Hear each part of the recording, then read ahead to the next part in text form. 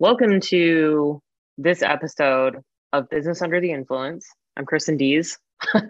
The reason why this exists, I'm so sorry to everyone. The gentleman to my, you're below me, that's weird, is David. He has a long storied history in leadership in a variety of areas, including cults and monasteries, but here he is today. And he actually, fun fact about David, I don't know if you guys know this or not, but he was actually invited to be a member of the USA bobsled team in the Olympics in 1992, but had to turn it down due to other commitments. Very busy, very important. There was a flash sale on Beanie Babies, and I couldn't pass that up.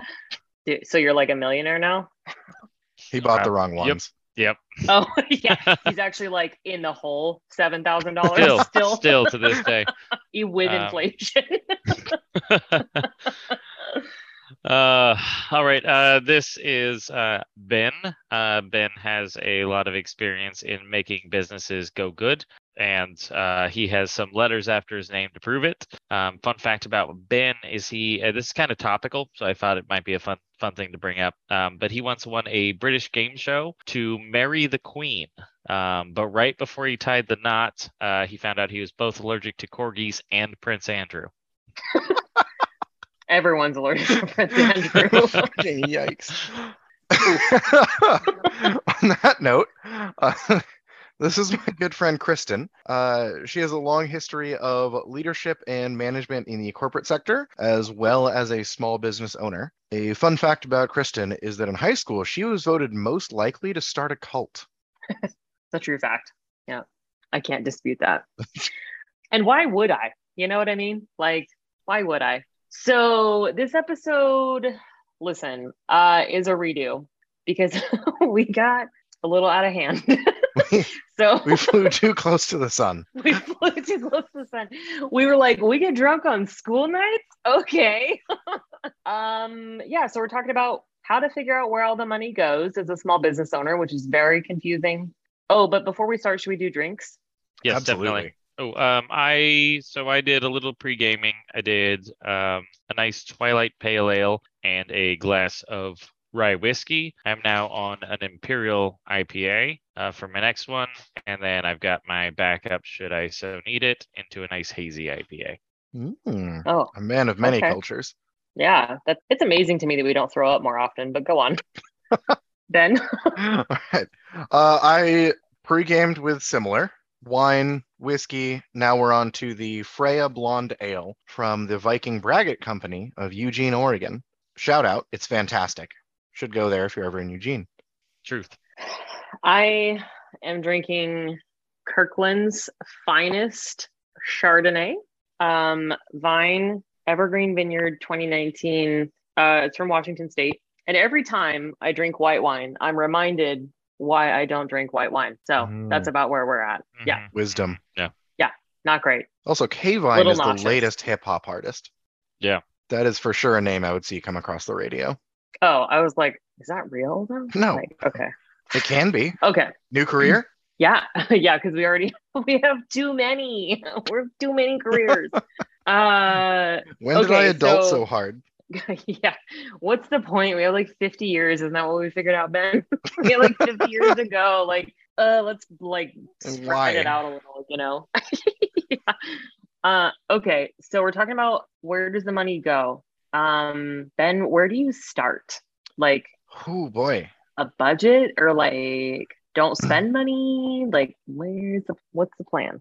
So the topic on the whole is like, I'm a small business. I'm doing something. I'm providing a service. I receive money for my services. And then I have overhead costs. I have to buy things for those services, be it glitter, be it alcohol, whatever fantastic business you want to create. So a strip club? I was going to say a unicorn rodeo bar, but sure. Ooh, we're going with unicorn rodeo bar. What are the costs for a unicorn rodeo bar? But I think the costs are the place you want to start. In looking at a lot of small businesses, if you aren't meeting the required overhead, that's just a minimum line. That is the hard stop bottom. And there are exceptions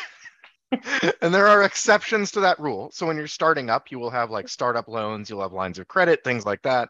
But for long-term stability, there's a minimum line you need to meet. And so you need to have a handle on what are your overhead costs, whether that's daily, weekly, monthly, annually, whatever those add up to. So it almost sounds like you have to know how much things cost, and then you have to make sure you're making that money. Yes. I mean, the second part of that statement is you now have a minimum you can possibly charge for your services to break even. Okay. And then if that is over your customer's price threshold, you have a problem. If your glitter unicorn is $1,000 and people are only willing to pay $10 for it, you don't have a product or a business. It's not a great idea. Bail now. I feel like you saw a lot of this with like Starbucks really hitting like everyone wants cool fancy coffee in the Northwest, at least. And we saw a lot with like Dutch Bros and then coffee culture, and then a whole bunch of small mom and pops were like, oh my God, coffee stands, very little actual square footage, very little upkeep as far as power, anything like that. Coffee just prints money. Like, it's so cheap. How much can it be to brew a cup of coffee? And then they didn't realize how much you have to keep stocked up of all the extra, the muffins and things like that, the perishables, and then just keeping them staffed, because you ran into a lot of them with where the owners had to staff it all the time. And then they realized, holy shit, I can't afford another employee. We're working here 6 days a week. This isn't fun anymore.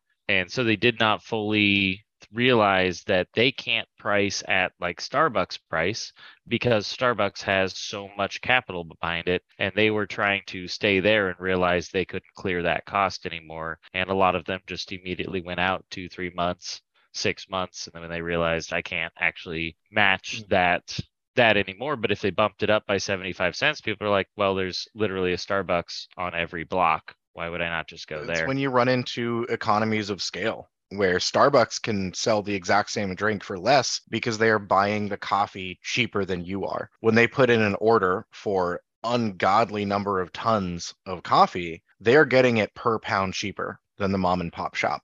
And you could dive into 100 conversations on where they're sourcing it from, whether that supply chain is ethical, whether the price they are getting is fair. But the fact of the matter is, it is then difficult to compete against economies of scale in either manufacturing or sourcing materials.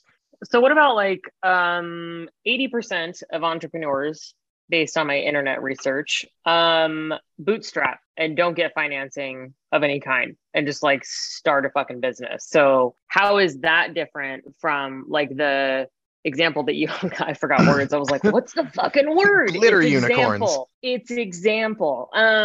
Where you're talking about like, having financing. So like you go get funding for this startup and it's going to be a year before you start turning a profit, yada, yada, yada. But like, what about people that are like bootstrapping shit?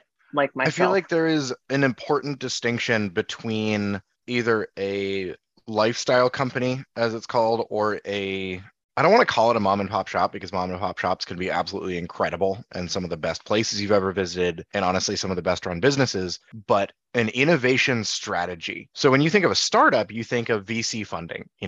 We aren't even profitable, but people have given us $30 million because they think we're going to be profitable someday. That is a wildly different concept than starting a home painting business, or I'm starting an interior design firm. I'm starting an architecture firm. All of these things are relatively well understood industries, and you are simply setting out to make your own version of that similar thing.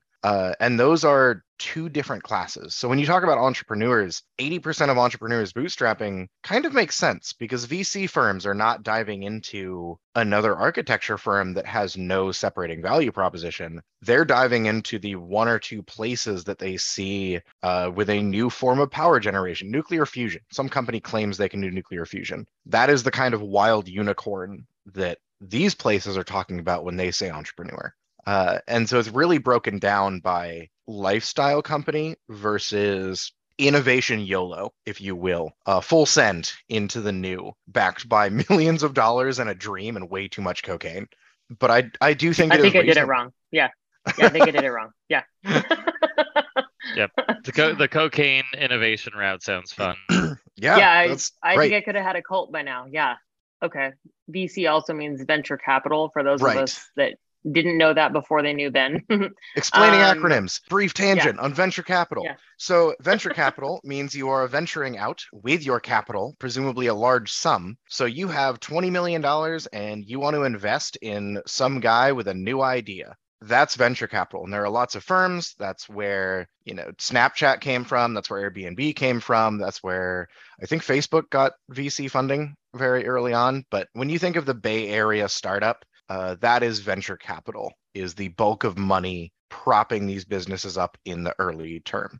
And that's more of, like you said, like an invention of some sort. So innovation, something new. All of those things were not things that we had before. And it was like, hey, we're going to do something different and like hope it works out with lots of money, and then cocaine. Yeah. In no particular order. Yeah, like we're going to build houses with blockchain. Does it make sense? No, but with enough cocaine, maybe. Yeah. With enough cocaine, maybe, is a good life motto. Ooh, title of the episode. Don't do drugs, kids. Okay, so but your original question was on like is bootstrapping okay?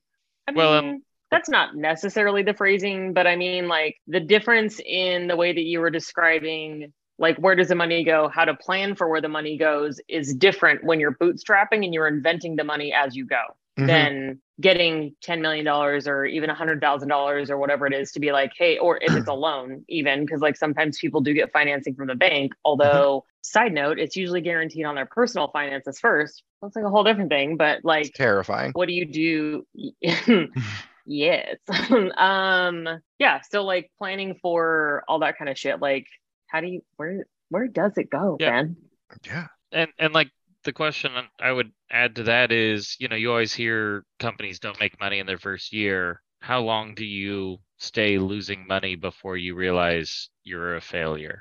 I've made a huge mistake. This is going to sound rough or be very heartening to a lot of businesses. I don't know where you are in this journey listening to this podcast, but the standard value that I've heard is most businesses are not truly profitable, like paid back all of their loans and are paying their owners like 5 years. 4 to 5 years is when you begin to pay back that initial investment from bootstrapping and getting bank loans, which is... Well, I define in my brain, and maybe this is like bootstrapping to me is, let's just say, starting a consulting business in your apartment with no overhead, hypothetically. And you're just like making money on the, you know what I mean? Like there's nothing, you don't really have any overhead. You're just like pulling some money in. Or I've had clients before that, actually more than one, that are like, I think I have a business now.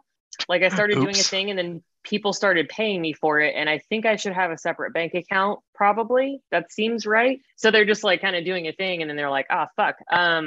Like that to me is a whole different type of operation, but that's actually a pretty large percentage of actual entrepreneurs, I would say. Totally. And that'll quickly become cost analysis, or where does the money go? If I'm building something, if I'm, I don't know, carving wood and selling signs, custom signs that people want, I'm already kind of looking at, I know how much the wood costs, whether it's fancy. I know how much my tooling costs for either jigsaws, wood stains, sandpaper, whatever it might be. There's a big volume of stuff that is required to make what I am offering. And when you have that realization, when you're like, I should have a separate bank account, you should also start the journey with an Excel sheet of, I should know exactly how much it costs me to make X or Y or Z. If I look at a sign that is 3 feet wide and a foot tall, it's got 2 colors on it, I need to sand it, I need to stain it, you can add up how much those materials cost, and then you can time yourself. How long did it take you to make that? Then how much do you want to get paid? Do you want to get paid $30 for each of the hours you spent making that sign? Cool. Now your cost of goods for that sign is, I don't know, $180. That's a minimum price. If you don't sell that sign for $180, you are not breaking even. So then on the other end, that's where your money is going. And then on the other end, you need to understand the price sensitivity of your customer. How much do people expect to pay or are willing to pay for a custom wooden sign? If they're willing to pay $500, and that's really common, great. You have between $180 and $500 to fuck around, to play with how much you want to pay yourself, to play with new materials, new tooling, whatever it might be. But that difference between your customer's expectation and price sensitivity and your cost of goods sold is where your business lies. If you have not balanced those two, you got to start on that immediately. Okay. So, you know how like we have this conversation sometimes about how you have like a fancy degree and everything I've learned has been like by accident mostly. Sometimes when you tell these stories, I feel a little bit better about I'm like, okay, all right, I've told people this before. Yep. Okay. This makes sense. This is reasonable. Maybe not with the same words. Like we're doing a cost analysis. I'm like, I don't think you're charging enough, and we should do some math. But it involves tracking time because every fucking entrepreneur does not track their time. Like at That's some a big point one. they're like, my time is free. And I'm like, it is never free. It is the only, it's your most limited resource. But it's a But passion. I'm passionate about it. I love unicorns. Yeah. And your passion will murder you. Okay. So, the note that I made myself, sorry, side note, was like testing pricing. And I think in the example of a person who's making a product and there is a very clear cost of goods sold versus someone who's doing like what I'm doing, where there is essentially no overhead. It's all my brain and like Zoom. How do you figure out how to price your shit? Ooh, that's a really good question. And Also, not one. I like how your note was like test pricing and mine was like workshop. BenHandlesYourWood.com. That's all I could think during this entire wooden sign thing. And you're like, oh, let me learn something important. And I'm like, ooh, website name. Well, what was the thing that Ben, you said something about bottoms and I was like, keep it together. Something power bottom, firm wood. Yeah. Okay. Anyway, so yeah, like pricing theory. Because I mean, I have one perspective of like my life as an entrepreneur on the internet and like all of the hustle culture and the conversation that's out there about like charge more. It's like, but why though? Like, why? I don't have a calculation to say it cost me this much to use my brain besides like sadness and despair, you know, I mean, like that costs something. I would like one of those. Like, what if I could quantify my depression in Excel? Yes. My anxiety is my superpower. I like to call it strategy, and you're welcome. I feel like it's a really good question, though. Yeah. I've had wine. What do you do? What do you do when you have a very nebulous cost of goods? What do you do when you're just telling people words and you want to get paid for the words that you say? Sounds great. Comparison is, I mean, you could be a college professor is one, and then they pay you a salary and you're like, got it. That number of cents is how much my words are worth. But being a consultant, I don't like that. Or yeah, I don't like that at all. Mm-mm. Yeah, you have a dollar value on your life, David. But how much can you charge when you have almost no cost of goods sold, but you don't want to sell your services for $1? You can still create a general minimum of would I work a job for $17 an hour? Would I sit down and get paid and have a conveyor belt of people come in front of me for an hour each, presumably, and get paid $17 an hour to talk to this person? Probably not. And then depending on your experience level, which is really what the question is about, because like a 16-year-old could be a consultant, and if you want to hire them, fucking sure, they probably have some social media insights, but like, yeah, is their time and insight into the economics and functions of the world going to be as great as someone who has started several businesses? Not as much. So there's a cost discrepancy there, and I feel like comparison is really going to be your main tool. Looking at other consulting firms, what they are potentially charging is going to give you an idea of customer price sensitivity. Someone has done that legwork for you. If there's 5 other firms charging $200 an hour for one consultant, there you go. That seems to be what people expect for the industry. And you can try to charge more of that or more than that, depending on your experience level or kind of niche, or you can charge less than that if you, for whatever reason, either you want to be, yeah. What about the measurement of ROI? Return on investment is kind of nil. If you've hit that minimum, like would I work for $17 an hour? No. Would I work for $20 an hour? Yes. If you've hit I mean in the valuation, like I I am telling you that I will give you 5 times the money. Like if you pay me Oh, $200 an hour, you're guaranteed to right. get, if Expected our value. project is $10,000, you're going to Mhm. make $50,000 on the result. Value proposition. It's gonna sound really bad, but fuck them. They paid you for your services. You provided that service. As a consultant, you are not guiding their business. You do not have the authority to make decisions for their business. Maybe you do. There are some contracts that allow for that. But in general, you've upheld your half of the bargain, which is, we can get into contract law in the United States. But if they can either choose to listen to you or not. If I pay someone $500 for 2 hours of consulting and I make a bunch of business decisions based on that, I might make money or lose money. I took a chance by hiring that service. And if I believe in what they provided to me and that loses me money, that's unfortunate. That's also very nebulous and long string or series of events. That may be the hard answer for the customer, is that if you are hiring a consultant, you also need to be aware of your own industry, of your own business, of everything that's going on, and you can take or leave their advice. So if I'm looking at how much to charge something for something, pretty much what I'm hearing is if I'm not like a VC unicorn where I'm inventing something new no one's ever seen before, is someone's already always done the legwork.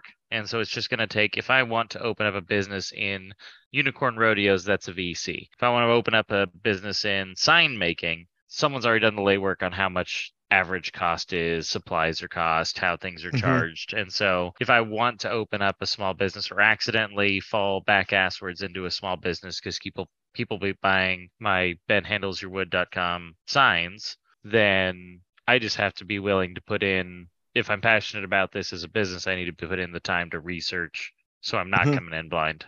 Yeah, research is huge. Just figure out, because honestly, it really comes down to the customer expectation. It doesn't matter what your profit margin is, it matters what the customer expects to pay for this type of service or anything that they think of as an analogous service. And that can be annoying. Yeah, I feel like especially in the world of Google, where someone's just going to Google wooden sign makers near me, and you're just going to be a result in a list of aggregated results. Or I think, oh, go ahead, Ben.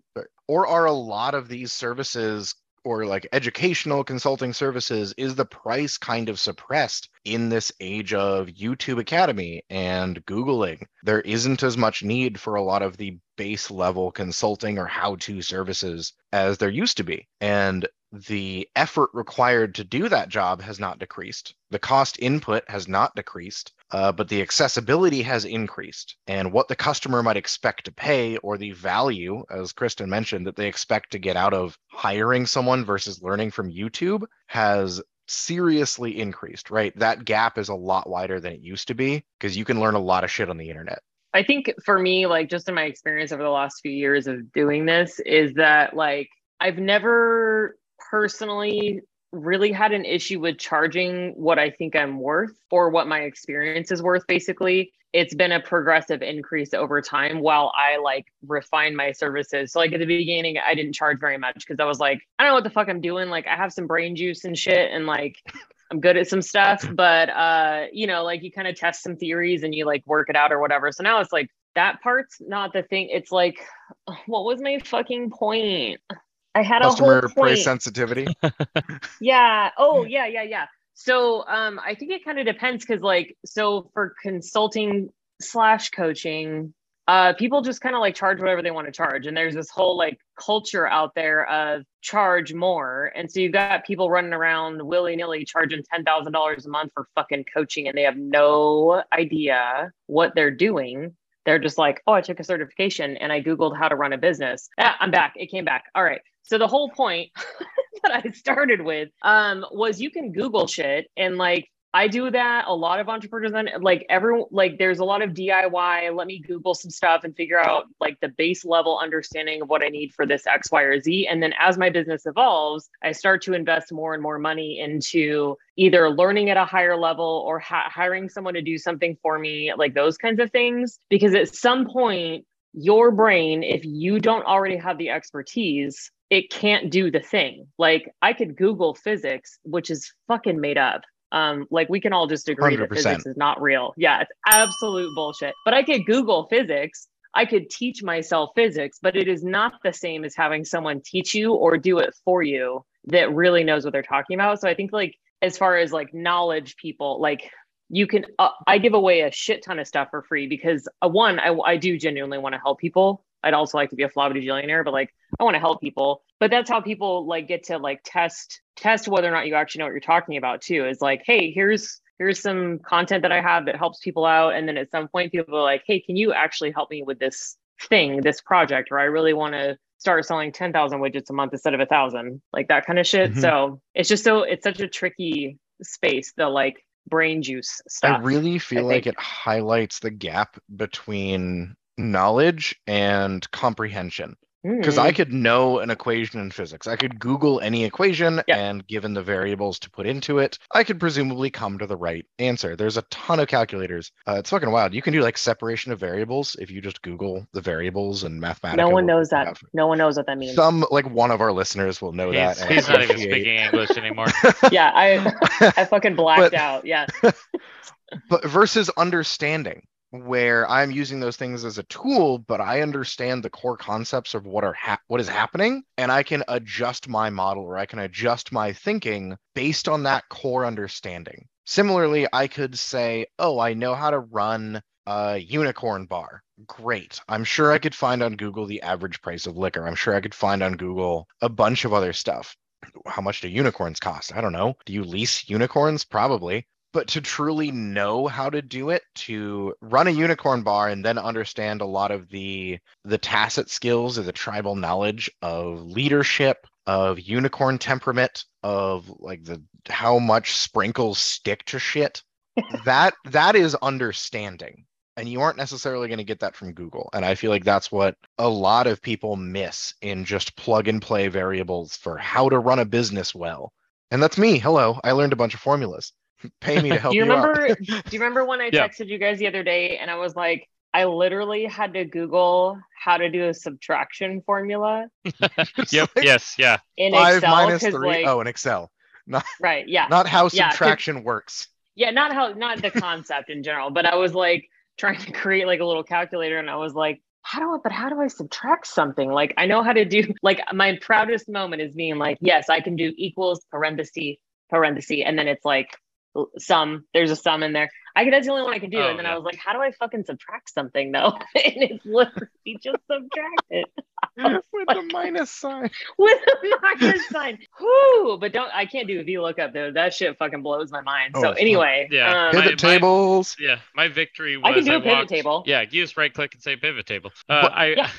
My victory was being able to get something to change colors when it came close to a date a year out from something. That's so exciting. Right? Yeah. I got it to be like, when it's a year out from this date, I need it, or like 10 months out, I need it to turn yellow. Then when it's like 11 months out, I need to turn orange, and then I need to turn red when it's 12 months out. Oh my God. Also, by the way, Excel is absolute horseshit at actually creating I have to like stack a variable on a thing. Someone's going to be like, oh, you can just put this in parentheses, it'll solve it. No, bullshit. It does like week outs really well, month out really good, years. No, fuck off. There's so a bad. dog under a blanket. Oh, he loves being under blankets. Yeah, it's his jam. He's a denning dog, I guess is what they. That's adorable. Yeah, he sleeps. He has like the whole other side of the bed. Sorry, David, you were on like a rant. Excel is not a programming language. No. Okay. So anyway, I did actually have a rant, and there's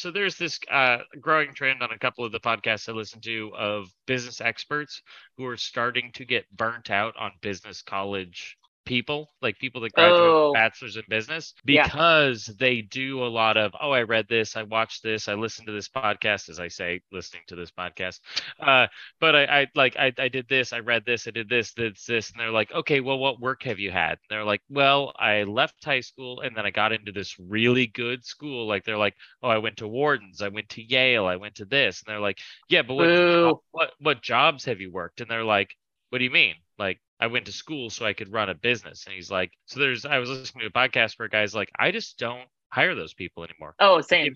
If you have not worked a job and you're telling me how to run my business, you literally have no idea how anything works. So I don't even want you. So he's like, there's this growing trend in these places where people are coming out of these factory mill of like Ivy League business schools, knowing absolutely nothing about how the business world actually works. And they're just like, oh, I read this book, or I read this case study, or I did this, which that's all good if you have application. It's the same thing as Ben said. Oh, I memorized this thing. And they're like, okay, well, tell us the speed of a particle splashing into water. And they're like, well, tell me every variable.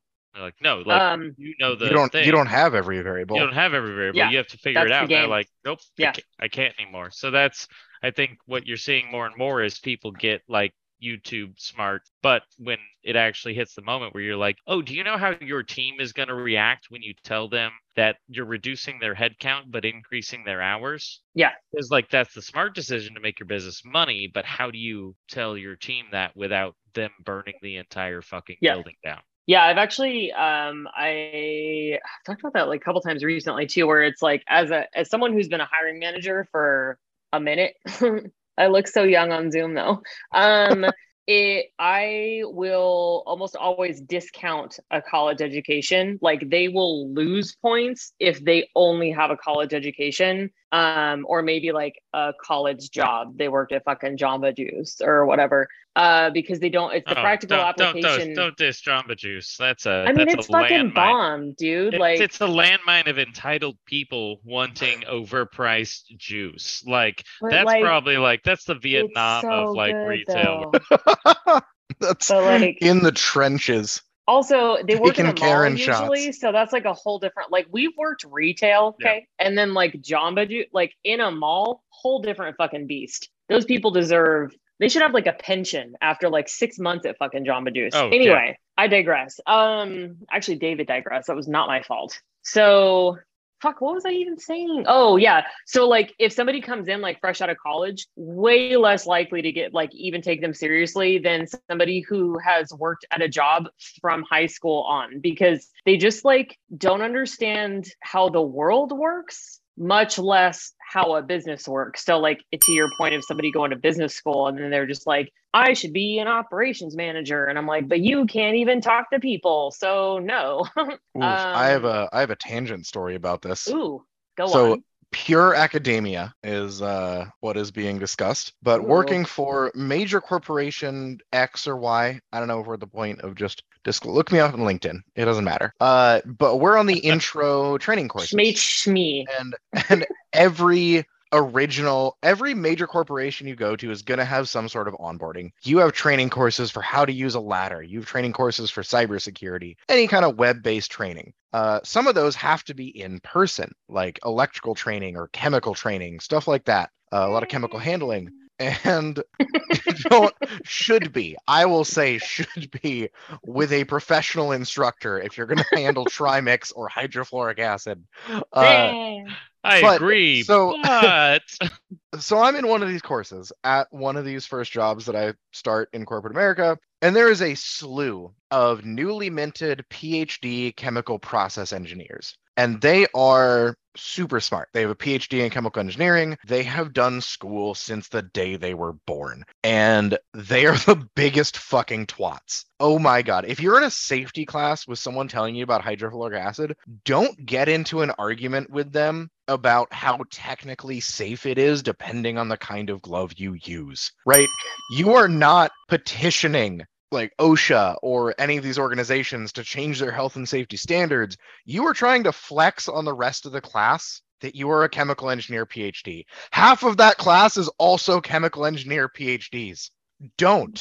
Shut up and listen. If it's your first job, I don't care if you have a doctorate, shut up and listen is my my life advice. Yeah, no one fucking cares, because to David's point, I mean, should you crawl in the garbage compactor? Probably not. Are you going to because something fucking got stuck again? Absolutely. Yeah. You just open the door so the camera can't see. I'm just saying. I've heard. and you just say, Corey, do not walk away and take a smoke break. I am in the compactor. You stop everyone from turning the compactor on. Corey, don't let anyone in here. You have one job. Hypothetically. One job. Yeah. But like, if I die, just walk away. You know what I'm saying? Like, don't ruin your life.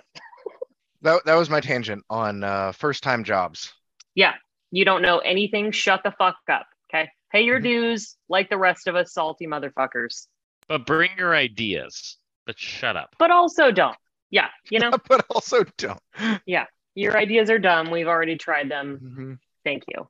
But as a business owner, hiring these people, you've got some overhead associated. Just gonna circle back. I was about to say, that. so where does the Oh, money Drink. go? Yeah. Where does the That's a money question go? I have for you two. How do you cost new employees? You have a job that needs to be done. How do you determine how much you should pay that person? Oh no. Oh, Depends. I mean, like in corporate land or small business land. small business land. Corporate land is So- a mythical different place. Yeah, that's a made Yeah, up there's bullshit. Like no rules someone there. tells you what you get to pay people, Yeah. you don't get to decide. So you have to be able to pay somebody what you can competitively pay somebody for the job that you're hiring for. Because like the thing that I like people debate a lot right now too is no one wants to work. And I'm like, no one wants to work for $750, Karen. So that's the problem. And I think that there's a lot of businesses that also don't have super healthy environments either. So it's like nobody also wants to work for $17 an hour for a shitty fucking boss that treats them like they don't matter and they should just be super grateful for the opportunity to sweep shit up, like actual shit, you know?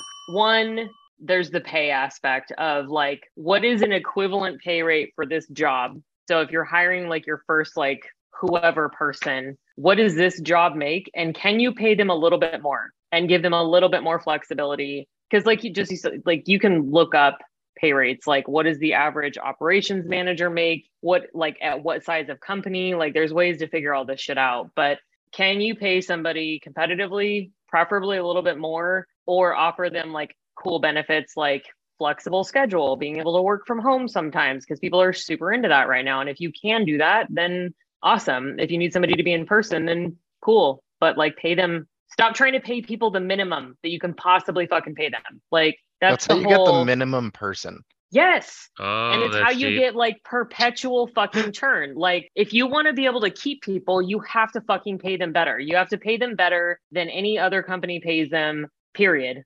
I mean, it doesn't have to be like $100 an hour versus $18 an hour. But if everyone else is paying 18, can you pay 19 or 20? Because that equates to either $2,080 a year or $4,080 a year. No, somebody do it. 4160. Yep, there we go. Anyway, it's a very minimal impact. If you're already considering paying somebody 30 grand a year, then like a couple extra grand, if that's going to break you, then you shouldn't be hiring a fucking employee. Anyway, did that answer the question? 100% agree. Okay. And Yeah. the overhead is not just the what you can pay them, it's the benefits you can offer, which again, don't nickel and dime that. You might pay the same, but if you offer health insurance and you offer 100% covered, really good health insurance, awesome. That factors into your overhead costs as a business.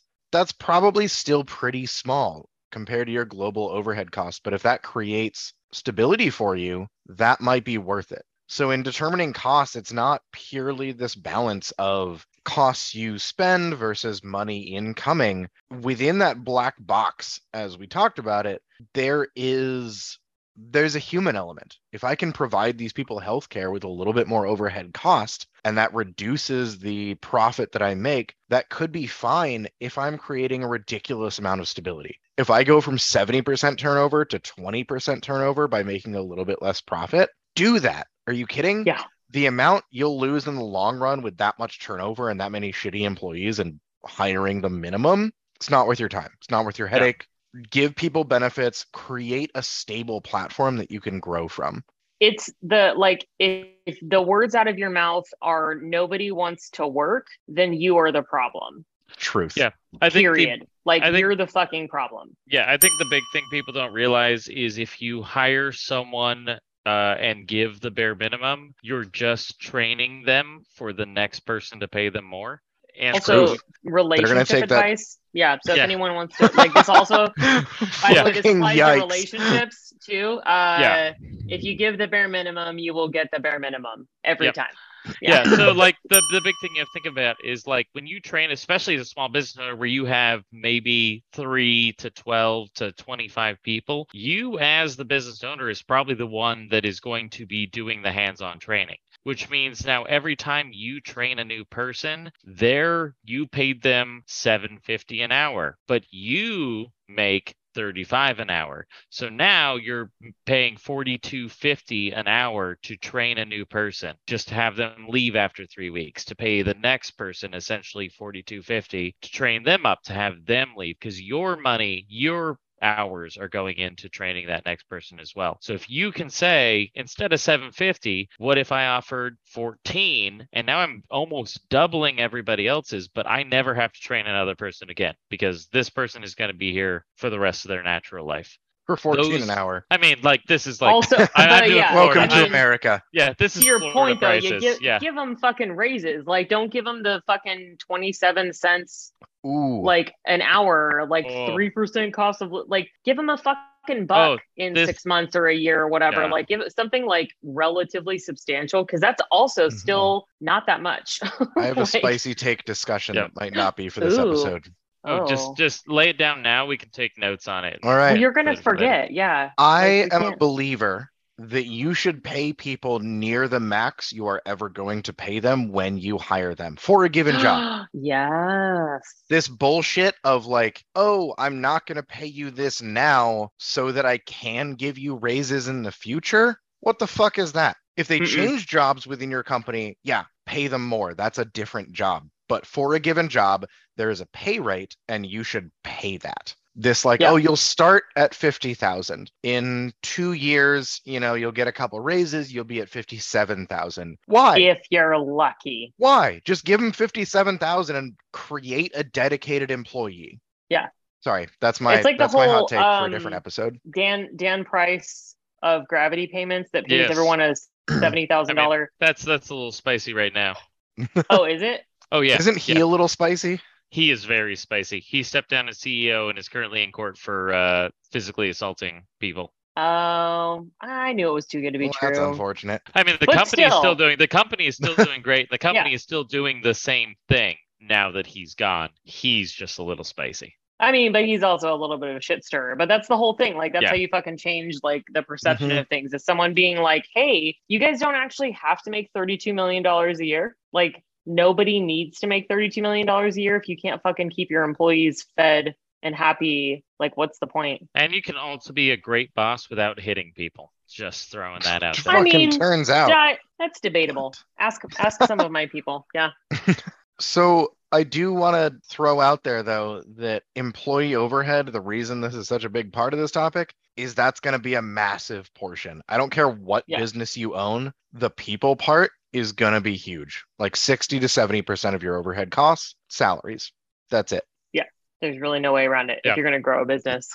And I feel like that's one of the weird things is they always tell you to work at like, try and get everyone to like 0.85 FTE. That way they can flex up for emergencies and things like that. But I feel like that's more conventional business wisdom. In a startup, you have to be like, when can I afford? Like, when is the soonest I can afford another person? Because if you're trying to grow your business, all you are thinking about is, like you said, Ben, that bottom line. What is the bare minimum I need to keep this business running? And like, when you can surpass that with the next person's salary, do it, because you're trying to just grow your business. So you want another person in, taking on more things, taking on more tasks. But like for most of that, you're going to be living in your early life at like everyone's at 2.5 FTE and we're going to have a great time. But like, it's fun because I treat you like a person and because I think you're a person. What a concept. And that's how you grow a successful small business.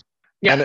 And again, it's really different between a VC funded business and a normal lifestyle new business. I feel like in a venture startup where the money goes is everyone's working at 110% FTE and they're all super stoked to be there. And then you pitch and you get even more money. And instead of relaxing, you do more cocaine and work at 130% FTE until you are the next Facebook. But with more people. Yeah. Yeah. And more the money's cocaine. actually just for Adderall. And with enough cocaine, maybe. Mm-hmm. Yeah. Okay, but like, do we know where the money goes? Yes. I mean, I do. Let me Create lay a some budget? Yeah. budget. It goes to Excel is where it goes. It becomes magical numbers that aren't real in an Excel sheet that you should still understand. I do love data. I just God, don't like right? to make the data. It's Yeah, beautiful. Making the data is data my is favorite. stressful. That's like real No, people's lives. I love making the data. I hate extrapolating for the data. Oh, that's good to know. You wanna dive into that? No, You wanna talk to Is it because you don't care about people? maybe. Yes. So you don't But care what the story is that the data tells you? we should talk a little bit on strategies for how to break down your costs though. We keep Yeah, I saying mean, like we should. Yes. Yeah, like, hey, yeah. understand your costs. 70% of it's going to be overhead. Great. What's the other 30%? How do I actually know how much it costs me to make a unicorn or cover one in glitter or serve people drinks from this unicorn? That is going to be unit analysis, is the magic term. So, physics nerd, unit analysis is the most powerful thing in the universe. Ooh, Yeah. Yeah. Let me give you some knowledge here. the So, most powerful thing in the universe. Bold yeah, statement. you can work backwards with unit analysis to get to just about That's anything. just fucking algebra. Like, what Yeah, kind of shit are you talking? it's genius.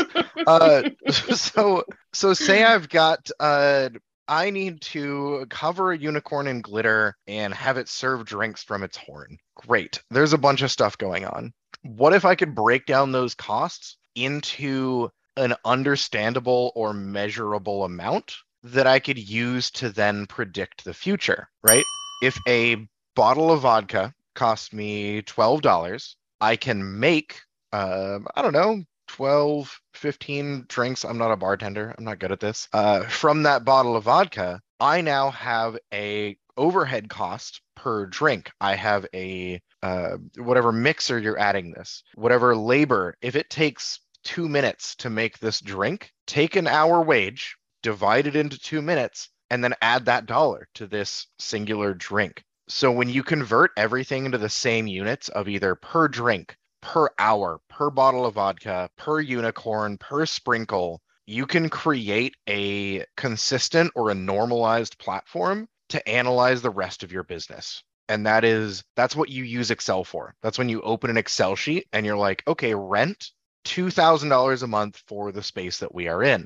How much per drink, how many cents per drink goes to paying rent? You can break that down with unit analysis. How much of that requires actually being in operation to like fine tune? Like how much of it is very broad strokes, rough guess? I did my research, average cost of a vodka drink or a whiskey drink or a lager drink. You know, any drink that reminds Drink you a of the good lager drink. times He or drinks, the drinks that he remind you of drinks the the bad whiskey times. drink. The whiskey drink. But any of Drink those, lager like, drink. how much of that is broad strokes, and then like 6 months in, you are able to fine tune a little bit more. Now it's stuck in everyone's head. God damn it. You're the worst. How does it go though? Something Go. knows. Pissing So the night away. That's okay. there it is. Yes. Yeah. Thank you. You're welcome. But you're talking about like order of magnitude impact. The Yeah, the like I'm trying to figure out like how many drinks do I need to make per sprinkle, but then I find out that at a unicorn bar, people aren't really into stouts, but they're really into lemon drops. How much do I have to adjust my like Mhm. how much is in like how much is a live scale of I just need to adjust to stay in the black, and how much of it is this is where I want the business to go. I need this. I just need to get the numbers to match this. Right. Which is definitely going to be order of magnitude. Again, physics, if it's close enough, if it's within a zero or a decimal point, you're probably right. And I feel like a lot of bar owners are going to fight me on this because they run on pretty small margins. But you need to find the thing or the unit that has the biggest impact, whether that's sprinkles. If sprinkles are in every single one of your drinks, they might cost, a tenth of a penny per sprinkle, but they're in every single one of your drinks. And so if that tenth of a penny goes up to 2/10 of a penny, that is a massive percent increase to what you are selling. So once you do this unit 200%. analysis, yeah, I was gonna that's say, 100% I think I increase in know this cost. one. Yeah. It's times two. You guys know I only know two maths. That's why I was Times two is surprised one you of them. got. That's why I was surprised you were able to do the salary so fast. Dude, I honestly I went to another plane of existence. I was like, oh my God, this is like 8 times 2, but like 80 times 2, which is worse than 8 times 2. So It Yeah. was amazing. who needs college? Go So on, I'm going to Ben, sorry. use an example that is a little bit more clear, I think, because I understand it better. I've never run a bar. Full disclosure, don't run a bar based on this advice. Just talk to your friends that you know how to run a bar. But with the We know people that run bars. We can help. Yeah. Ooh, we Yeah. should bring some bar owners We go this to bars? podcast. Oh yeah. I drink Oh, we alcohol. should. Okay, go on.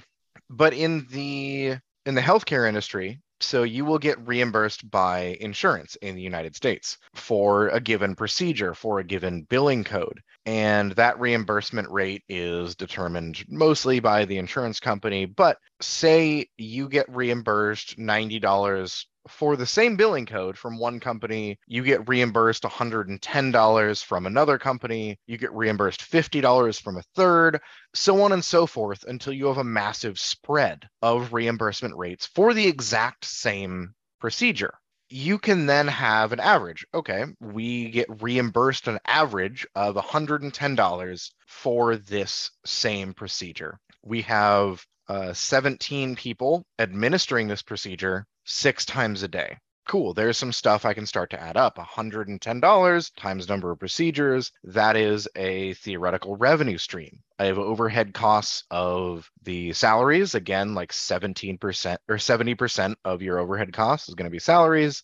You have rent, administrative costs, legal, finance, whatever it might be. And then you can break down this business into the components of, or what percent of your revenue is what overhead costs. So rent might be 10% of your company. Salaries might be 70%, so on and so forth. When you build a model and you find the thing that drastically changes all of those percentages, that's usually the hidden gem. And in healthcare, at least in my experience in like therapy and clinical services, that is average reimbursement rate. If I create a model of overhead of my practice between how much I pay people per session, what their benefits cost, what payroll tax is in the state of Oregon, when I model my entire business and one of the variables is average reimbursement rate, the difference in revenue between $110 and $111 is massive. Absolutely massive, like $10,000 a month kind of difference. And that is the kind of thing that you don't really realize. This is David's original question. You need to find these things that are orders of magnitude difference that are kind of hidden until you really model the business you're working with. So like for me, if I'm doing a unicorn bar, I think unicorn upkeep is going to be my biggest cost. But that's actually going to be a pretty set fee. Once I get into the business, I realize its cost per sprinkle is really what's actually driving how much I need to charge for all of the things in my business. So I do the research and I say unicorns are expensive. It's a $10,000 a month leasing fee. As we found out, we lease. We lease our unicorns over a 10 years, 22% APR rate, which is rough, but they're mythical creatures, so I get it. It'll happen. Yeah, do that, and then, but that's all I've accounted for that, and then that does not change. But then I realize, holy shit, sprinkle costs, like, oh my God, there's war in the sprinkle fields of Sprinkletown. And now I can't. The Smurfs are at war. I can't get my sprinkle exports anymore. That's where I'm like, oh shit, this is actually the driver of my business. How do you, as a business owner, how do you adjust to say like, oh shit, I've realized I've miscalculated this really poorly? How do you adjust to try and correct without like overcorrecting into putting all of your money into sprinkle exports and then losing your unicorn? I am a nerd. And I firmly believe in attempting to model whatever you're doing. So if you have a business, it's stable and you're making money, still model it. Still open Excel and do this unit analysis and understand what percent of overhead cost is what percent of revenue or equates to what percent of revenue. What percent of your like materials cost equates to what percent of revenue. And then you can even assign a risk factor if we're talking about wars and things like that. Then you're like, okay, I actually need 3 sources of sprinkles because one of them might just stop supplying tomorrow and then I'm kind of fucked. But I think what that comes down to is even if you're stable, even if you're doing great, I still think you should model all of the costs of your business such that you can play with the variables. Because when that question comes up, when something rough happens, when your entire staff quits because you're a piece of garbage, when the Smurfs go to war and you can no longer get sprinkles, you can open this Excel sheet and it's not going to give you the answer. You still need to play with these variables of cost per or amount of, but you have a tool to start going, okay, what if we did this? What if we did that? What if we reduced the overhead cost here? What if we charged more? Is it acceptable to charge more for this product? Because if we charged $2 more, we could make the same amount we used to despite the supply chain issues. Can we use edible glitter instead of sprinkles because Exactly. of the war in Sprinkleton? But until you do that kind of technical modeling, you're just guessing. You're guessing what components of your business you can play with.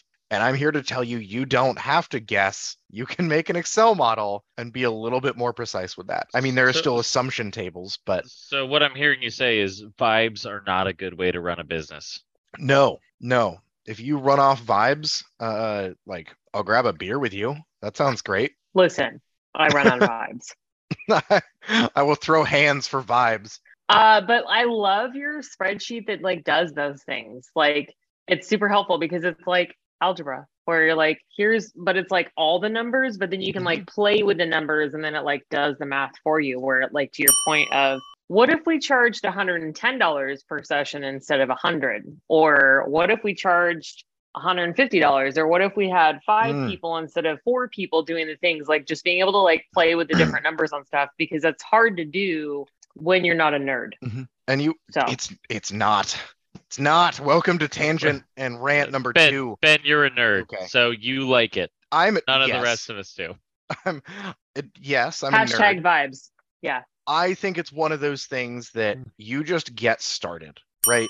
You don't have the entire Excel sheet planned out in your head. You type it up perfectly the first time. No, you're going to be deleting cells all over the place. You're going to be like, oh, fuck, that's not what that actually means. Scrap that part, read it. Like, this is going to take a hot minute. And the best way to do it is just to open Excel and go overhead costs in column A, and then no dollar values, just list out the shit you pay for in a given month. Start there. See what happens. I wish that we could put comments on our screens. Yeah. So that when we're heckling Ben, that like we could just like type it so like people can see it. That'd be so nerd. Great. Yeah. Fucking Well, loser. it's like he's like, just open an Excel spreadsheet and like put numbers in. Just put numbers in or Google Sheets. Yeah. Well, this is the thing. Like, so this is my biggest mistake in Excel, and I don't know that there's a solution. Does anyone know how to switch it from a Y orientation of data to an X orientation of data? A pivot table? Who's the fucking nerd now? No, mostly what happens is I made one graph that pulls data in a certain way, and then I have to retype how I got that's because you selected the X when you should have selected the Y, and you selected the Y when you should have selected the X. But I want it to look a certain, I want the X-axis to be a certain thing. Yeah, you select that thing to be the X-axis. I don't understand the question. I mean, he's being very nice about calling you stupid, though. No, I mean, is there a function I can do? Because otherwise I just retype the shit into a new fucking... Can't you like copy paste? You're gonna look for transpose from down to there. If you have a big column and you want to make it a row, Google transpose. Oh, there we go. See, there we go. That's what I needed. I didn't know you meant the data set. I thought you meant like what you actually had as the y-axis data. No, and I was like, select the other set. Because I built an entire function that pulled data out of a table, and then I got the data from the person, and they did the data down, and I had it built across. Oh, and I that's was like, their you fault. just make Just them yell at fix them. it. Yeah, fucking make them do it again. They get paid more than me, Hashtag so talk to they're more important. So What is your title bigger? no. Oh, Title. all right. Do you know their boss? Yes. Okay. Do you like their boss? Does their Yeah, boss I love their boss. But the problem is their boss likes them too. better? Ooh, I mean, they get paid more. So if this is when you're gonna hours, find out. That does not mean shit. There are a lot just of mean people who make a hours of lot of effort. money. Okay, all right, okay. Well, Transpose is the function you're looking for. You can you actually. got your fucking answer. You can. Actually, I actually don't think their boss likes me. Oh. Their That boss makes is more sense. their boss That is tracks. cordial. Their boss is cordial in emails and helps me out, but I don't think they like me. I like you, David. Thanks, Calvin That does. says, that actually says more about you, Ben, though. Oh, Ben. Okay, so we'll work on corporate manipulation later. That can be like a whole different episode. Oh my Yes. Look, my god. cat's Corporate joining the politics. party. I think soft It's power an orange versus cat doing yeah. its best. I think His soft name's power Weasley. versus hard power is a great topic to bring up. What, you get more with sugar than vinegar or whatever the thing is? Well, just like I just- there's things you can do with like this is my title, therefore this is what I can have people do, versus like soft power where you're like I've built up these relationships and Oh, therefore I'm all about I yeah, can soft get- power. yeah, Can we just so- call that episode Daddy? or like I'm great when I'm Daddy. soft. You know, like sometimes it's like cool that we're like buds. That was the most wholesome thing I've ever heard. You know, sometimes it's cool that we're friends. you know, I But then appreciate you. sometimes I wish you didn't talk. You know what we should do as an episode? Like this can be like our Halloween special is how we all met and then like our like largest conflict drama that we can yeah. share. My favorite is that like my two defining conflicts with you do not even remember. It did not even ping on the radar, but for me they're like the two beat largest your fucking conflicts. ass. I and know who don't won even those remember. conflicts. Who? Kristen. Well, yeah, She because I doesn't don't even remember. the interaction. They're like core memories for David, and he's like so traumatized that he got his ass beat for shit that I actually did by I beat his ass for shit that I did. Oh, we're fine. Welcome to your 30s. So anyway, Where does the money go? Where does the where money does go? the money go? Make a budget? I mean, we haven't even talked about budgets. I've just talked about you should model your business and learn Excel. But that's not where the money goes. I feel like that's a completely different topic But I think than where does budgets the are money kind go. of worthless. Yeah. Like you can but like, quote me on where that. does the money go? It goes to overhead, I think is what we largely determine. Okay, it goes to salaries. It goes to human overhead because that is super important. People are people and labor costs a lot of money. And with the current inflation, it costs more and more and more money. 8.5%. Yeah. Yeah, fucking yikes. And that's largely where the money goes. But you should know, I mean, this is kind of impossible to truly do for a business. Like your numbers will not be accurate, but your pipe dream, your holy grail, your goal is to understand that for every dollar I spend for this business, I make $1.23. So I have that profit margin. That's your holy grail, is to connect every cost and take your revenue and do that unit analysis, that model, how much do I make per employee, per drink, per night, per whatever it might be, and try to say that for every dollar I make $1.23. And it won't be accurate. I guarantee it will not be accurate. It is still an estimate with assumption tables, but that is your goal, to make a stable business. So the other thing that I'm learning from revenue stream is that your bottom line, your bare minimum you can possibly make, must equal or exceed people's expectations of what they should pay for your service. Yes. That's very good. Otherwise you're just not a business, you're a charity. Man, that should be a white paper. Yeah. That's let's publish that. I'm sometimes smart. I'm sometimes smart. David Sullivan. Has degree. That's what the college got me. Mm-hmm. Crippling anxiety. I didn't go to college, and I still have that. So I got summary abilities. In summation, Webster's dictionary defines definition as the explanation of a word that I just used. Okay. Anyway, so where does the money go? No one knows. But math. Unicorns. Yeah. Yep. Unicorns aren't real. Money is not real. You watch Still your your mouth. job to figure it out. And find the thing that hurts you the most Ooh, and yeah. make that the focus of your business.